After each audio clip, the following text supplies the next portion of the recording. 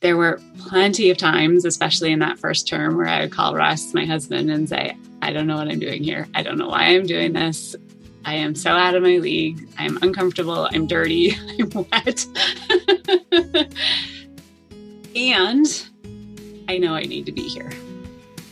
Do you ever feel like a hamster on the treadmill of life? Welcome to She Walks the Walk, a movement I started to help women lead more inspired, more authentic lives. I'm Sam Plavins. Thanks for joining us. Hey everyone, welcome back to another episode of She Walks the Walk. Any reinventors out there? Anyone? Come on, don't be shy. Today's podcast has me jumping out of my chair. And I probably shouldn't do that because the air conditioning is on the fritz and it is a bazillion degrees in the studio. But here we are. If you have come to hear about reinvention, you're in the right place, so buckle up. For context, I am in the 18th month of my own midlife reinvention. I am, how old am I? 47. Yeesh. And here are some stats, just again for further context. I left my financial services career after 16 years in January of 2020. There had been something nagging at me for a long time, but I only grabbed the courage to listen to that voice after walking the Camino Frances in Spain in 2019. And in case you're unfamiliar, the Camino is an 800-kilometer pilgrimage that attracts seekers, athletes, old and young people alike from all over the world. And fortunately, it propelled me in what I like to say is the direction of my dreams. Essentially, I walk my way back to myself, and I am now pursuing what I believe I am meant to be doing on this earth with the skills and interests and talents that are authentically my own. So fast forward to the creation of She Walks the Walk and my idea to lead women on epic global walking adventures, far away from the incessant chirping in their lives, on paths tailored for self-discovery and growth. I hope that gets you excited, because that's what I'm going to be doing. Cue the pandemic, and no, I did not see that coming. But guess what? I'm not here to discuss that narrative, because I'm tired of it, and things are starting to look up. What's been most interesting for me over the last year has been the joy and serendipity in meeting other women who are also staring down the barrel of their own midlife reinventions. Some of you have written me these beautiful, vulnerable emails. You've got one foot out the door already, but you just can't bring yourself to make the change. And I feel this on every level. I just want to tell you that. But if you're looking for support, you have found it. There are definite pressures that come with starting over, like security and money and modeling the kind of behavior your kids would be proud of, and the time factor. How long is it even going to take for you to know that your 180 was worth it? How will you measure success? And I'm here to say it's not easy, but it is definitely worth it. I will be sharing more of my story in a future episode, but today is all about Kate and her journey. Can you imagine reaching the pinnacle of your career, let's say CFO somewhere, and knowing in your bones within 2 days of accepting the offer that you'd made the biggest mistake of your life? Kate Ming Sun was a brilliant accountant who had made it, but something inside her felt empty. And what we share is the desire to tune into that little voice when it begins to get louder. What is it saying? Am I supposed to be doing this for the rest of my life? Is this it for me? Why do I have this nagging sensation that something is off? It would take a whole slew of serendipitous twists and turns and her own curious exploring for Kate to end up leaving the world of finance to establish the Quiet Guiding Co., a complete departure from the world of numbers and precisions and deadlines. This was the world of the outdoors, or as Kate says, where adventure meets intention. I am breathless just thinking about it. So this is Kate's story. Let's listen in. Welcome back to the podcast. We are going to talk about reinvention today, the journey of reinvention. And I'm very excited to have Kate Ming Sun on our podcast. And welcome, Kate. Thank you very much for having me, Sam. I'm happy to be here. I love that you're reporting to me from a room that says so much about what you do, and we'll get to that in a few minutes. We will jump straight to it, but I like to start out with an icebreaker.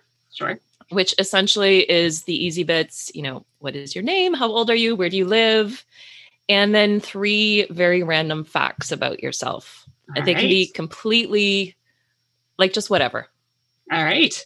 And so I'm Kate Ming Sun. I am in Toronto today. So I've been in Toronto for most of pandemic times.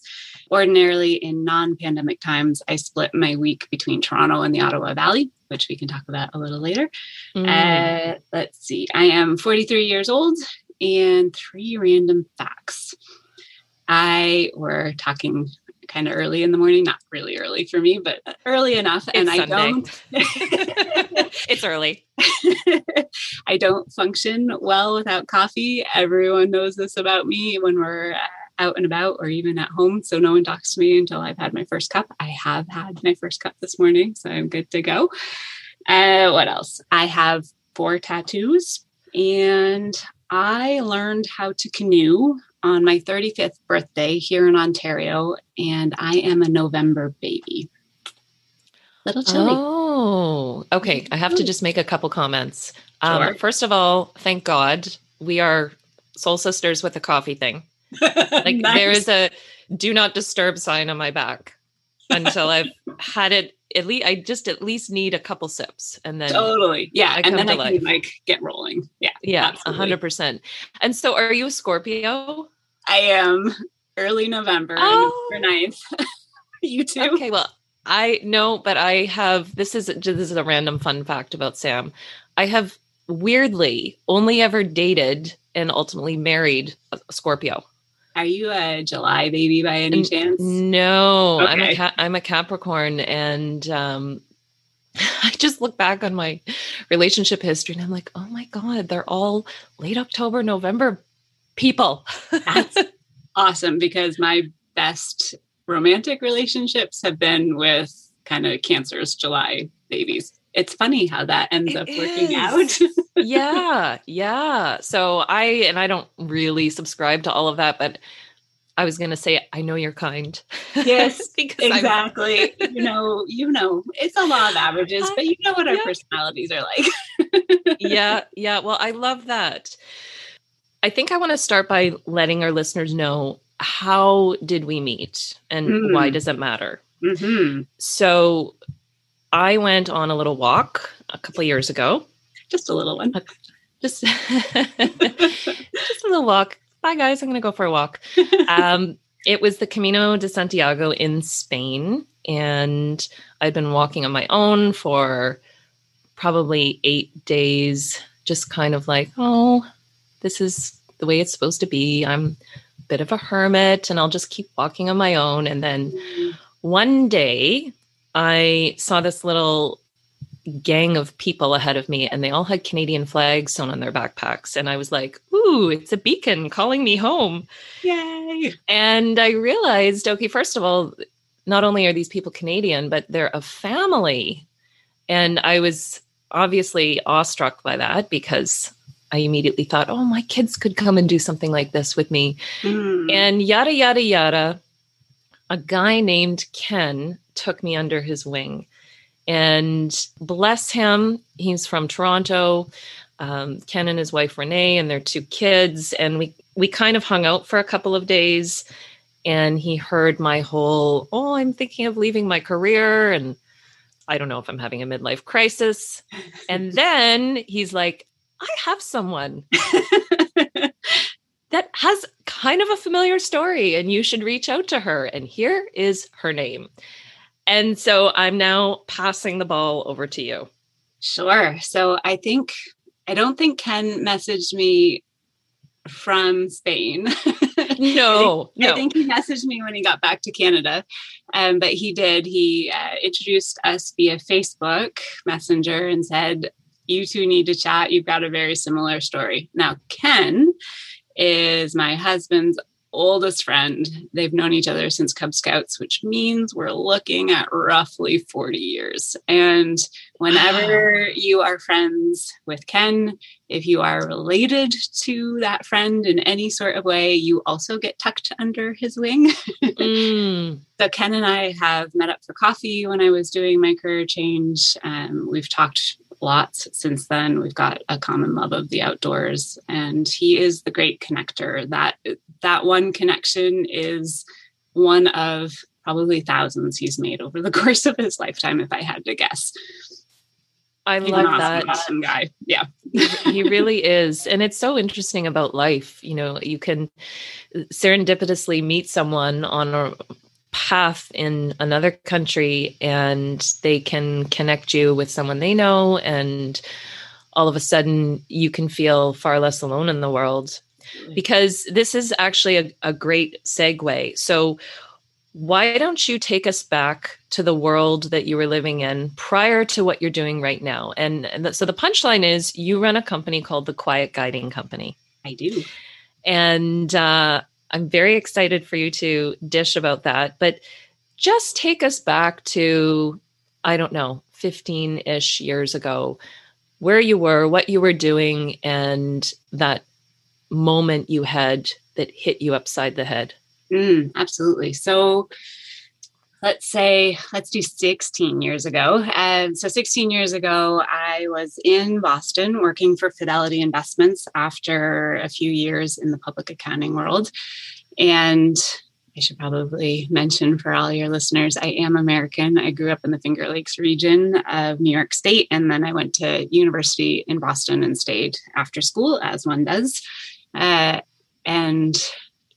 I was working on a project with Fidelity Canada, and a maternity leave contract opened up, and the folks in the finance department here in Toronto said, "Hey, we really enjoyed working with you. Would you be interested in coming up for a year and just filling in on this contract?" And I said, "Yes, please." An adventure. Exactly. I was bored out of my wits in Boston. No offense to the team that I was working for there. It was just not a great fit at that point in time. So I moved up to Toronto. Now I should probably mention how I got into the business world in the first place. I was a pretty outdoorsy kid. My folks were in education. My dad's a retired high school math teacher. And I watched him work 3 jobs over the course of my childhood. He'd do his high school math teaching thing. He would teach night school at the local college, and then he'd teach night school at the local community college. So he was gone a lot. And I'm like, good Lord, man, he works a lot. And holy cow, how does he manage to explain this really complicated math idea 10 different ways so that 10 different students get what they need out of it? I don't know how he does that. Teaching is not for me. And I'm going to go into business so that I can make money and I don't have to work 3 jobs and 100 hours a week. Okay. We're getting to the heart of the motivation. Yes. Yep. Of course, you go into public accounting during busy season, tax season, you're maybe not working 100 hours a week, but you are working a fair number of hours a week. So joke's on me. Anyway, I moved to Toronto. I'm now working for financial services. And I would say, a few years in, probably a good 5 years in, there is a little voice that's starting to get a little louder in my ear. It's like, why are you doing this?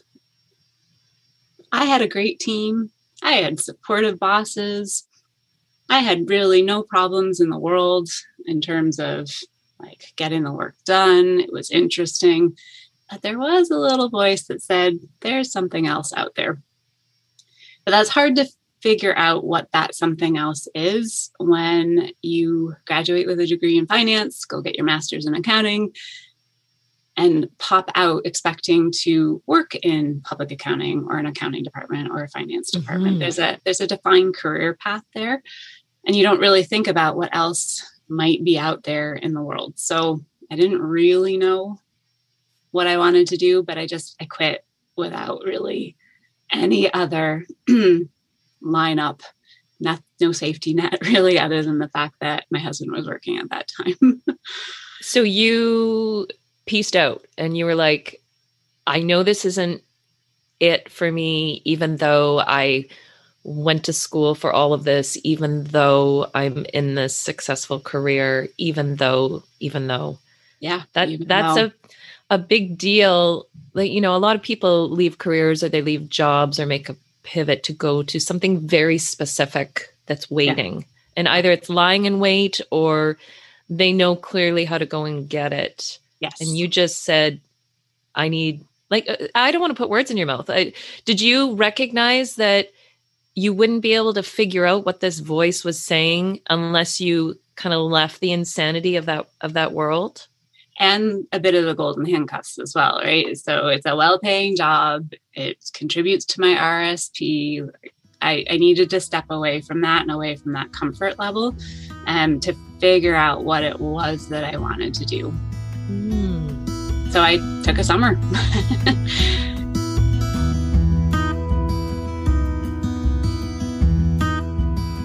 I did, and I asked a bunch of questions of myself and of others. Started doing informational interviews. I talked with people who are doing organizational development. I'm like, oh, maybe I just mean, something different but within corporate North America, like just a different department. So maybe I want to do something like the education side of training people, getting them on board. So I chatted with them. I chatted with my old finance professor, about possible PhD programs in organizational behavior. I really liked the people side of things. I think that's what I was starting to realize. I just gathered information. And partway through the summer, an old colleague of mine, or actually, I guess an old classmate of mine said, hey, this accounting firm in this network that I belong to of accounting firms is looking for a chief financial officer. Ooh.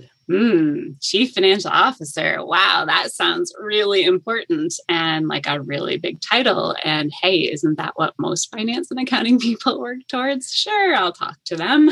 It's a big deal. It is. So I did. I chatted with them, with the partners at the accounting firm. I guess I interviewed twice and they hired me pretty much right on the spot, which is awesome. It was a really big boost for my ego. And I jumped in 2 days in. I was like, oh, this was a big mistake. Yeah, it was a really big mistake. And it was for a number of different reasons. I should have just, now I know, I should have just listened to my gut. I knew I was looking for a change. I should have stuck with trying to figure that out. Easy to say that, 2020 hindsight. But there was also a lot of conflict going on in the firm at the time. And so I'm a little on the conflict averse side of things. So it was tough for me to manage. So it was an uncomfortable environment for me to be in. Maybe if it had been a different sort of environment, it would have been fine. I would have ticked along at being a CFO. But yeah, it was 2 days. Like, okay, I really need to put some significant effort into figuring out how to get out of this, how to change. So I invested in some career counseling. So I love that part of your journey.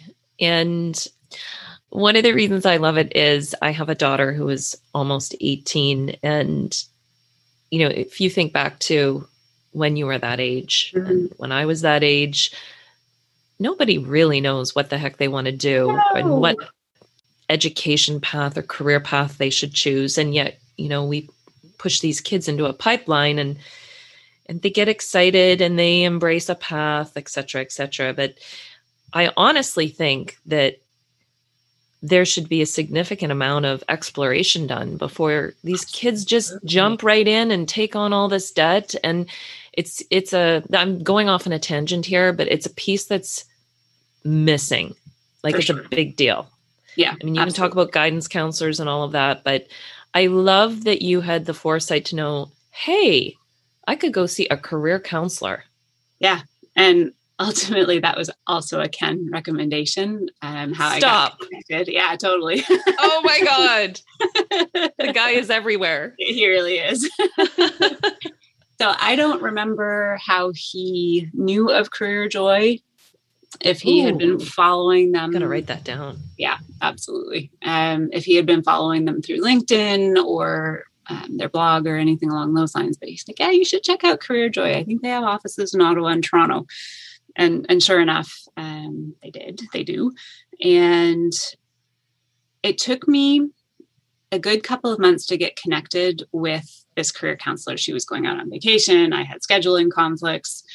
But eventually, once we did get connected, we worked together for, I want to say 8 or 9 months. Now, that wasn't weekly meetings. That was, all right, Kate, I'm giving you this homework to do for the next couple of weeks. Come see me in week 3 or week 4, something along those lines. And so I would go and interview my folks about what work looked like, or interview my friends about what skills they liked about me.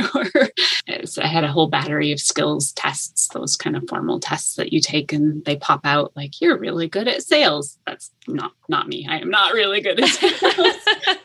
Or you're really good at engineering. Also not me. Why am I remembering the ones that I'm not good at? Anyway, it was really helpful. It took a long while for her and I to get on the same page, the career counselor and I to get on the same page to say, you are not just looking for a different department in corporate North America. You are actually looking for a wholesale change. And one of the things that she said to me was, and this might have been more towards the end, because I don't think she said this to discourage me at all. She says, I have a lot of optimism and hope for you. I get a lot of clients that come in and know that they need a change, but aren't willing to commit to some of the big things that you need to do to make a change. She says, I don't think you're like that. I think you really are going to kind of pursue what this change might look like. Thankfully, she gave me that vote of confidence, because I think it was one of many mental safety nets that helped me jump out of finance and into what I'm doing now. Wow. I actually have goosebumps. It's because it is really important to have other people believe that you're not losing your marbles, that the instinct that you have, that something's awry with where you're at is, I really believe that it's critical. So ultimately, in your connection with her, were you going through all of this while you were CFOing? And yes.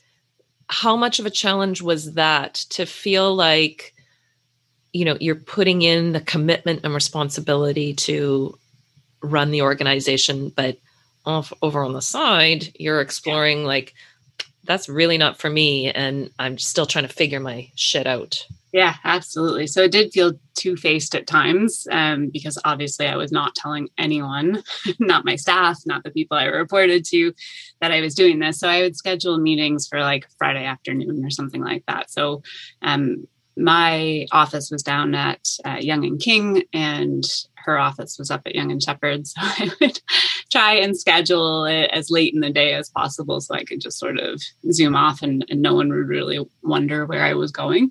The beauty of being CFO, and I think I just didn't really realize this at the time, is that nobody really needed to wonder. No one really cared where I was going. No, I guess not. Not. They just assume, oh, she's got a meeting off with someone, some vendor, something, and off she goes. So that was more just one of the mentally challenging things to do. But it did give me something else to focus on other than the fact that I was really stressed out about work. And I had massive imposter syndrome at the accounting firm that I was CFO for, like 32, really young, had not been CFO, obviously, of anything before, but also hadn't worked in the back office of an accounting firm, which is completely different than working in the back office of a financial services firm. For anyone who's in accounting and finance and listening to me or listening to us today, you're probably nodding along. I might not get into all the nitty gritty as to why that's not the same, but so there was all of that going on. I had kind of this career counseling going on, and one of the things that I was trying to do to just chill was I was also volunteering as a learn to run coach at the Running Room. I was taking a travel writing course at George Brown, was taking a photography course also at George Brown. Like I was just throwing anything at the wall to see what would stick and try and chill out, which helped. So I ultimately made it through, let's see, I think not quite 2 years as CFO by the time I left, but I managed to do it. And I ultimately decided I needed to go back to school for what I wanted to do. So as I'm working with a career counselor and taking the writing course and doing some more photography, I eventually got up the courage to say out loud, well, maybe what I'd really like to do is write or photograph for an outdoors magazine. Pinnacle being like a National Geographic, but maybe like an Outside magazine or Explore magazine here in Canada. And as I'm chatting with the career counselor about this, like, but a lot of that is freelance now, even back in 2011 when we were talking about this. And I think I need some outdoors skills to actually be able to be self-sufficient, be able to pitch the stories that I want to be able to pitch and actually get out there. But I didn't have a lot of outdoors skills. My folks are both from the Bronx. And while I grew up as an outdoorsy kid playing outside, I didn't know how to canoe. I didn't know anything about pitching a tent, starting a fire, anything along those lines. So I started looking for programs where maybe I could get some certifications or get some education. And almighty Google dropped the Outdoor Adventure Naturalist program at Algonquin College in my lap. I still have no idea how that actually just kind of manifested itself. It's Ken. Probably. It all goes back to Ken. Yeah, he's orchestrating it all. But like most Southern Ontarians, I had no idea where Pembroke was. So look at the map and I'm like, oh, it's 400 kilometers from Toronto. I'm like, well, could probably go to school during the week and still make it home for the weekends. Because here I am, like my husband and I have a condo, a dog, a life, a mortgage. I don't want to just kind of peace out and leave him holding the bag while I'm figuring myself out. So I applied, I got in, I didn't tell my job about it. So I think you usually find out about the programs from Ontario colleges in like February. I don't think I told them until August. I was so nervous. Was that going to be the official notice? Yeah. Like, thank you for taking me on as CFO, but by the way, my heart is calling me elsewhere. Yeah, it was. And telling that to a bunch of career accountants felt a little like you were telling them that I was going off to run a circus or join the circus, I guess. So. Did they look at you funny? Were they like, what? You know, you have this, like a CFO is a very big deal, especially for the firm you were working for. Did they think you had lost it or? No one said that to my face. No one said that to my face, which was nice. So I don't know if maybe they knew I wasn't such a great fit for the role I was in, or if, you know what, they were just kind of tied up with all of their own files and clients and all of that to worry about me. I'm not a partner. As a CFO of an accounting firm, I'm not one of the partners. I don't have a financial stake in the firm. And so really I'm like any one of the other staff, just a more senior level, obviously, staff. So from that perspective, I think maybe they just weren't really worried about what my future looked like.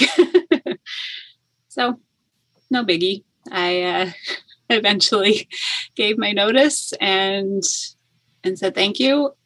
And yeah, I went back to school. I love the dichotomy of what you pursued when you graduated high school with up to I'm going to learn outdoor skills. And it's the reverse dichotomy of what I did because I pursued music. I have a music degree. Do you really? I do. That's and beautiful. I ended up in finance for a whole slew of reasons.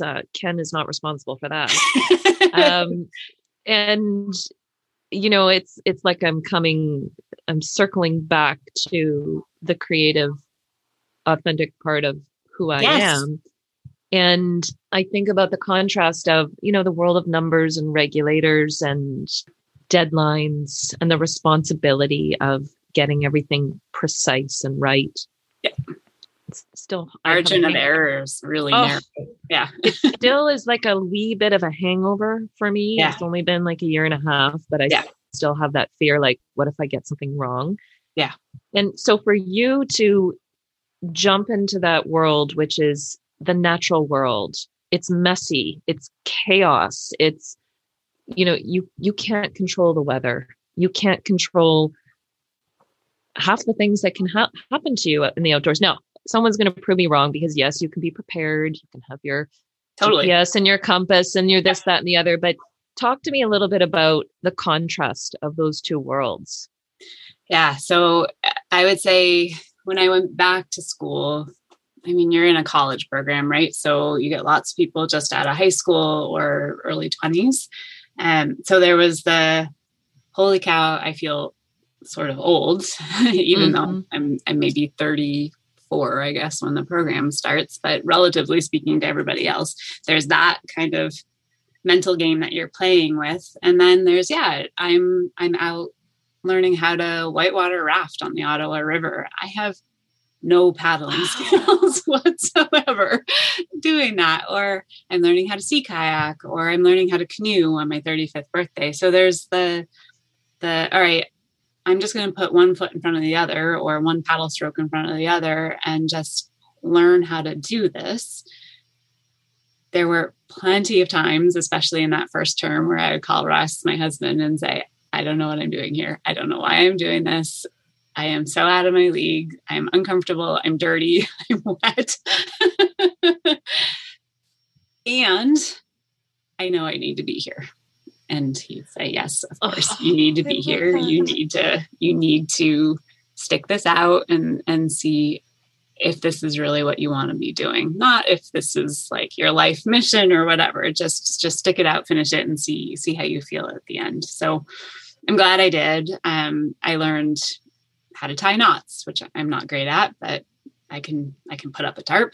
I learned how to cook for clients over an MSR Whisperlite stove. That is one of my favorite things to do while I'm out on trip. I learned how to paddle and learned how to instruct paddling at the same time. And again, did not do that well, but the instructor said to me at the end of the course, if my 8-year-old were in the middle of the lake, would you be able to go get him and bring him back in safely? Yes. I'm like, thanks for passing me. Oh my goodness. Did I learn to love winter? Yes. There are no bugs when you winter camp. It's amazing. And as long as you do have the right sleeping bag and the right tent and the right gear, you can do it pretty comfortably. And I learned how to navigate and all of that good stuff. So it felt like I had more control over that world, the natural world, than I did over figuring out derivatives in the financial services world. It was way more complicated in the financial services and accounting world than I wanted to spend time learning and diving into, is what it came down to. Whereas I really enjoy figuring out how to paddle more efficiently, or guide trips, keep people comfortable, learn what they're interested in, have really cool conversations. At the time, though, I do need to say this, at the time I was not interested in guiding. Yes, that's what they were teaching me how to do, but I was really focused all the way through the program about getting these skills so that I could be self-sufficient as a freelancer for a magazine. And partway through, one of the instructors says, hey, one of my friends runs a paddling magazine, or at the time, I guess it was 4 paddling magazines. I'm happy to make a connection. So I did end up working for a magazine a little bit in my last term of school, and then for a few months afterwards. So I got a taste of what that was like, mostly on the marketing side. I wasn't doing a bunch of writing and photography. The environment itself for that particular magazine wasn't a great fit for me, so I didn't spend longer than 6 months there. But around the same time, I was getting connected into Wild Women Expeditions, which is an all-women's outdoor adventure company. I think also during that last term of school as well. So I was doing like a little bit of social media for both organizations, the magazine and for Wild Women Expeditions. And when the magazine ended up not working out, Wild Women Expeditions kind of came back into my life and was like, hey, we need some support in the back office. I'm like, you know what? Great, let's do it. So did a little bit of marketing, did a little bit of finance, getting like actual systems set up. So I was creating things, which was interesting, learning all about their trips. They have some epic adventures all over the world. They do. They do. A beautiful lineup. If you haven't seen them, definitely go check them out, Wild Women Expeditions. And I must have been there, I don't know, not quite a year when one of the other trip managers said to me, hey, our usual canoe guide just released her first album, and she is going out on tour to promote her album. Would you like to fill in? I know you've got all of these certifications. Would you like to fill in for the couple of canoe trips that she can't make? I was like, sure, why not? I was still under the impression that guides were these sort of super outgoing, kind of life of the party, always on kinds of people. So I was a little nervous about saying yes. I was like, I'll figure it out once I'm out there. So I have a question on that. Oh yeah, go for it. Sorry to inject. Is that because you are inherently more introverted, or did you feel you had to be that archetype switched on person? Can you just elaborate on that? Sure. I am more introverted. I can be shy, which I know is separate from introverted, but I am also, highly introverted, do better one-on-one, and definitely need a lot of time after being in a group situation to regroup, which I think was the other reason why the college atmosphere felt so intense. Yep, I get that. A lot of togetherness. So yeah, I thought maybe my personality wasn't necessarily going to be the one that clients would be looking for. And I found out otherwise. And I found out otherwise really fast. That first canoe trip that I took, I guess I shadowed a couple of veteran guides first. They had like 40 years of experience between them. And then I went out with another guide on another trip. And they're small groups, 8 people, 8 clients maybe. And there's plenty of time to get to know either the woman in the boat with you or somebody around the campfire, or somebody who's going to come and help you sous chef dinner. And so there was a lot of time for one-on-one conversations, and nobody needed me to stay up telling stories around the campfire. They were more than happy to put the campfire out at the end of the evening if they wanted to stay up. And so if I wanted to go into my tent and chill and unwind at the end of the day, I did, and I often did, and I still often do that. So I fell in love with it really quickly. Trips were maybe 4 days long, and you get 4 days out in nature. How amazing is this? That is just so incredible that you had almost an equally opposite but compelling response to your first couple of days as CFO. You know, you had that immediate rush of, this does not feel right in my body and my spirit. Yep. And then you're out in nature, leading some clients in a canoe, and you have that exact response in this feels right. Yeah. Yeah. Absolutely. I love that. It's the moment we all long for, you know? For sure. And we might all have that response more regularly, but we need to pay attention to ourselves. And I ignored myself for a really, really long time. So I finished the program in 2013. So I've been doing a number of things since then. And I would say this career change really did help me tune in to what feels good. And if it doesn't feel good, why are you still doing it? just trust that the right thing is going to come around next. Yeah. Yeah. So that was a huge turning point for you. Absolutely. And at this point in your journey, so you had done all of the accounting, you'd done the CFOing thing, you had gone to the career counseling. Well, before even that, you were just a regular person curiously inquiring other people, like, yes, how do you feel? I love that step in your journey. Yeah. So what happened next? So a couple of things happened around the same time. Algonquin College, where I'd gone to school, put out email blast or a Facebook blast saying, hey, alum, if you've got skills or classroom skills that you want to share with our outdoor programs, let us know. We're rejigging the programs. We're looking for classroom teachers and skills instructors. Again, with the not being a show woman, I, with great trepidation, emailed the one coordinator and said, I'm interested in teaching. If the gentleman who used to teach the business courses to the outdoor adventure naturalist students has retired, because he was about that age as I was going through the program, that's my wheelhouse. I would be interested in doing that. Essentially got the job without even interviewing. They knew who I was. They knew what I was interested in. I did have to talk with the chair at the time, all of that, just so that they could make sure my qualifications all matched up. So I started teaching back in the program that I had went through. And not quite at the same time, but roughly the same time, Wild Women Expeditions, international expeditions were just exploding. Women were going to Iceland to ride horses and Peru to hike to Machu Picchu and to, New Zealand to hike. And so they were starting to move away from these smaller 4-day trips. And so they decided to get out of flatwater canoeing altogether. And that was a bit of a bummer to me, because I was starting to really enjoy guiding. It made up a nice little chunk of my income during the year.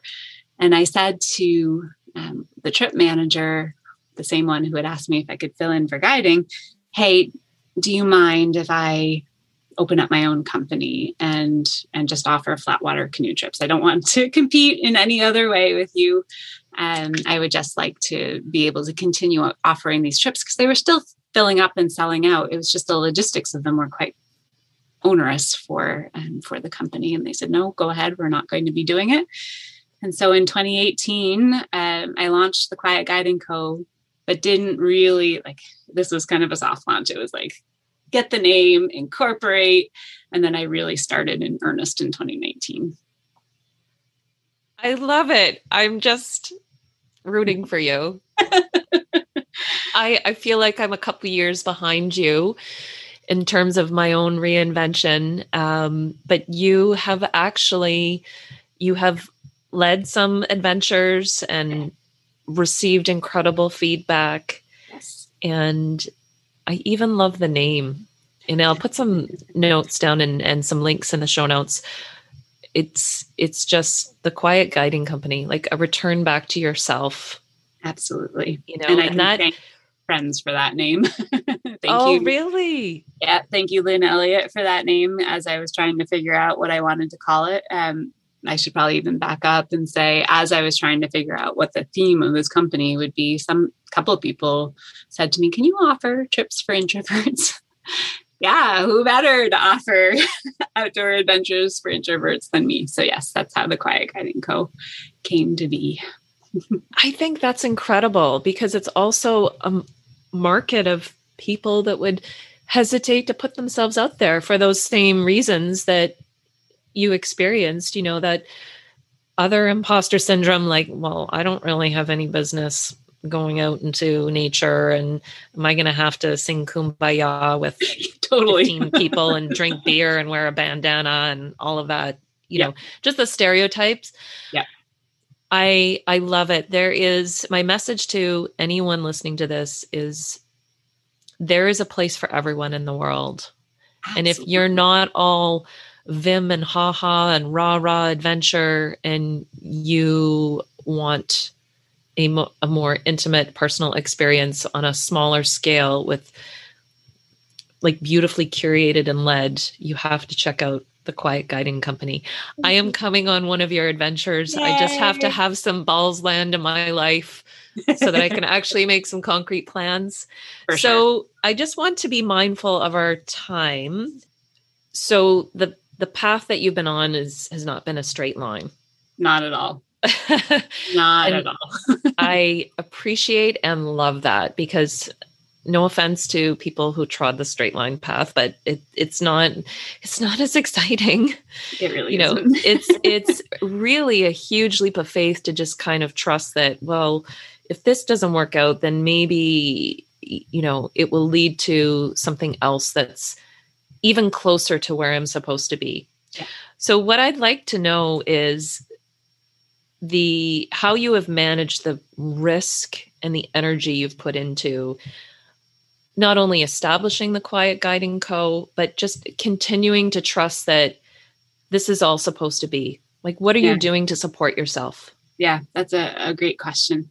I will say I've got a number of privileges that I'm most grateful for. My husband, Russ, has a stable as anything is in these days, job. So while I'm off in Pembroke teaching or off in Killarney guiding or wherever I might be, he's home taking care of the dog. I don't have kids, making sure the mortgage is paid, making sure we have groceries, kind of all of that. So from a financial perspective, while my salaries or my incomes are a little more precarious, his are quite solid. So that's a big mental weight off of my shoulders. The other thing that I do is that I speak with a therapist every couple of weeks. And again, this is a privilege. I've got great benefits through Russ's work.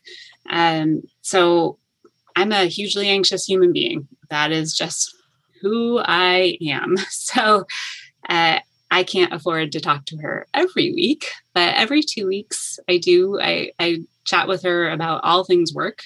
And she helps me kind of see the bigger picture.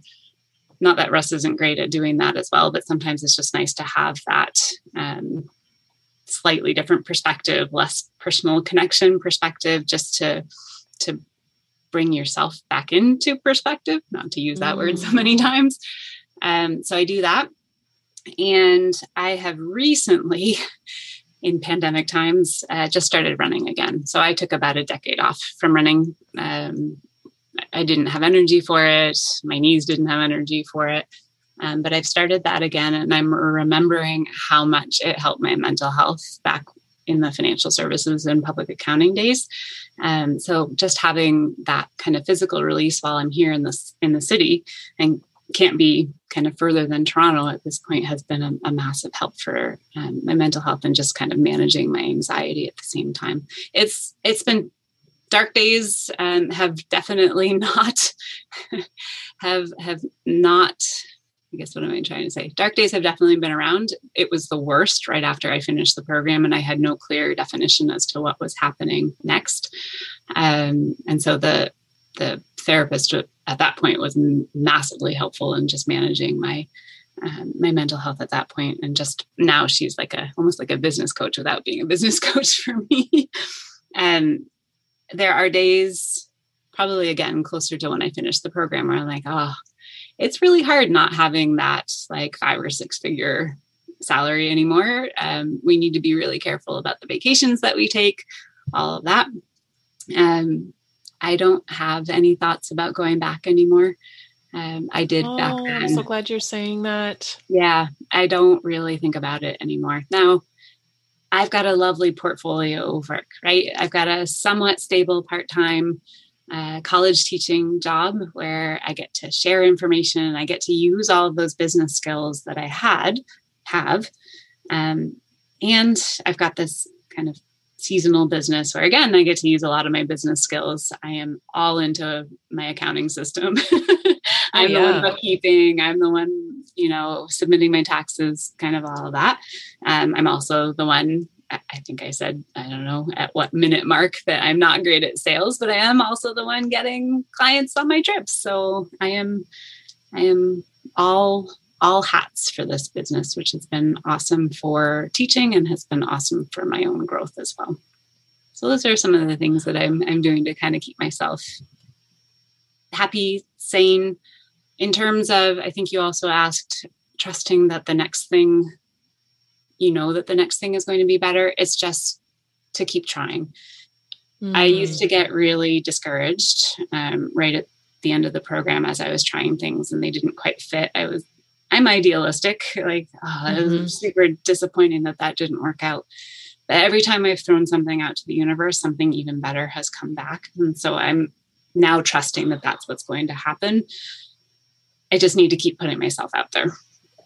I am going to make my daughter listen to this. Oh, because it is so true. And I myself am experiencing that, we'll call it sort of an experimental phase where like you have to be comfortable with not knowing that Yes. you don't actually have the answers until you try, and you can't be expected to know what's going to feel good and what's going to land with other people unless you do the difficult work of being all right with people saying, well, that doesn't interest me, or and that is very challenging for a lot of people. And I mean, I think it's why many stay stuck on the path that they're on. And, there's the whole, like, there's definitely feel good reasons for keeping that container of security and stability. Like, I'm not knocking any of that. Nope. I do miss that. Yeah. But I want to circle back to your comment about you no longer have the thought of reversing back to your old world, because I still, even a couple of weeks ago, I was job searching, and I just got caught in this rabbit hole of expectation because I'm used to being measured in production and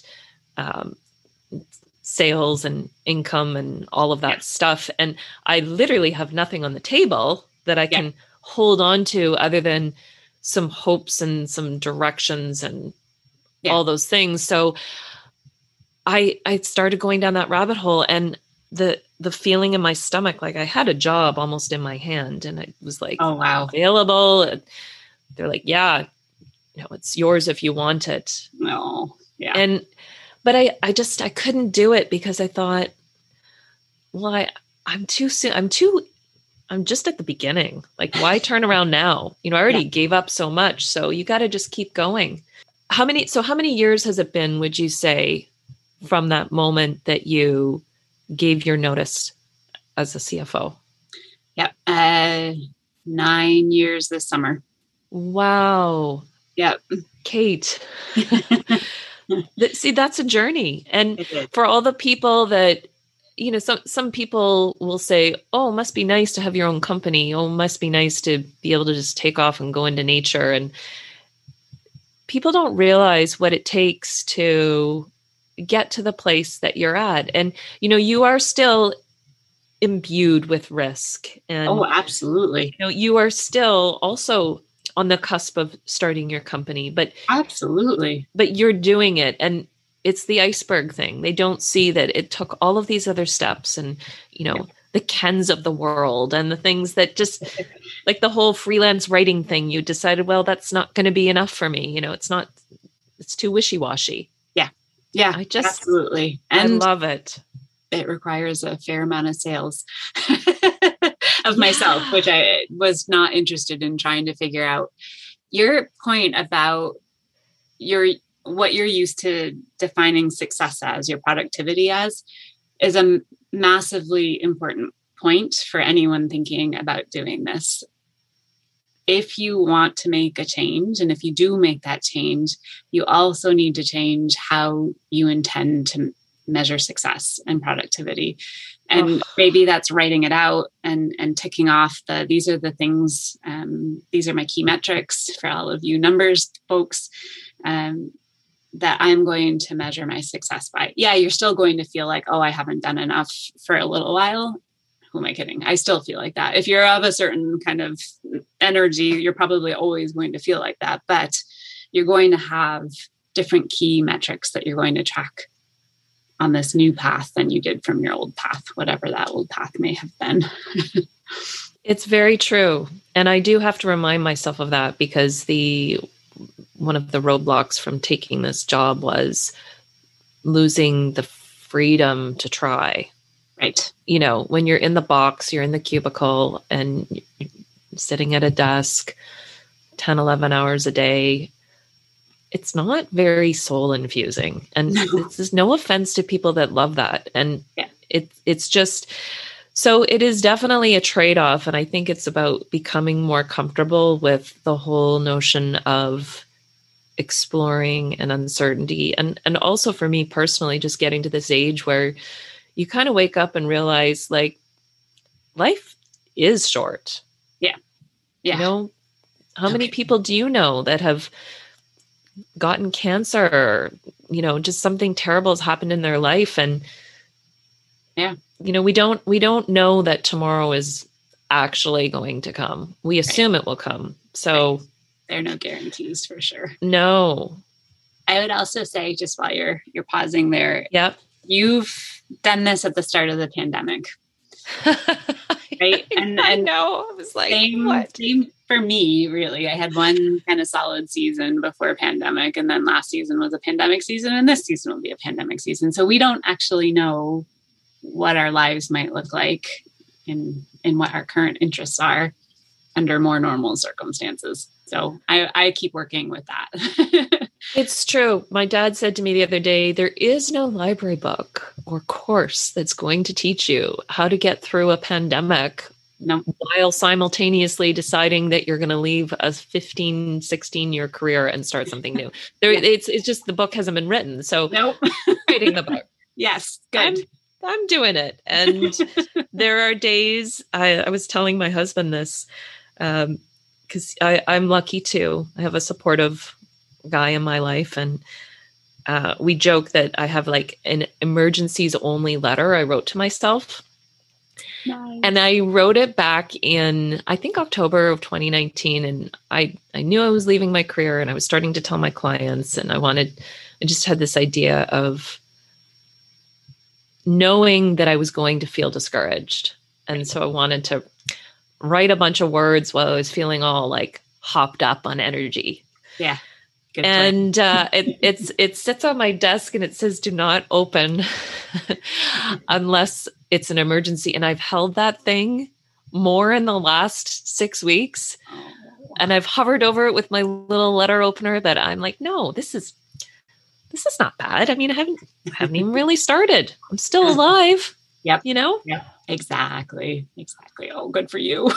So I guess there's 2 last questions that I have for you. Sure. The first one is, you have been on this journey and you yourself have been evolving. Yes. So actually it's 2 parts. How would you say you have evolved as Kate, like inside from being on this journey? Yeah. And can you look back and think how you might be feeling had you stayed in the previous world? Yeah.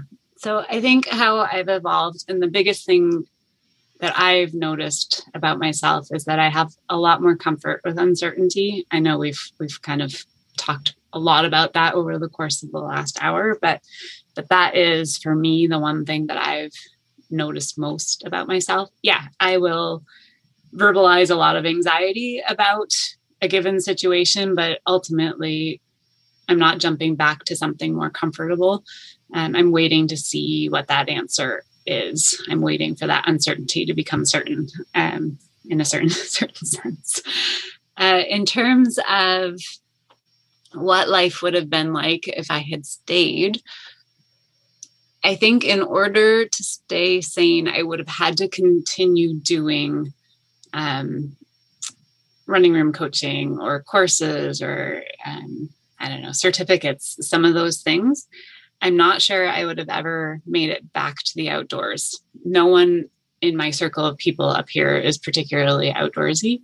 In fact, Russ is eternally grateful that I have gone into this career so that I don't make him go camping with me. So I think I would have missed out on a lot, and I wouldn't have known that, but I think I would have at least known that there was probably a pretty big hole in my life. And I just wouldn't have been able to define or understand even what that looked like. I'd be massively stressed out and probably drinking a bottle of wine a night. Oh, yeah. Yep. Been there. Yeah. So I think that's what I don't miss at all. Mm-hmm. Mm-hmm. Yeah. The freedom that comes from being able to define your own path is the trade-off for leaving behind security and Yeah.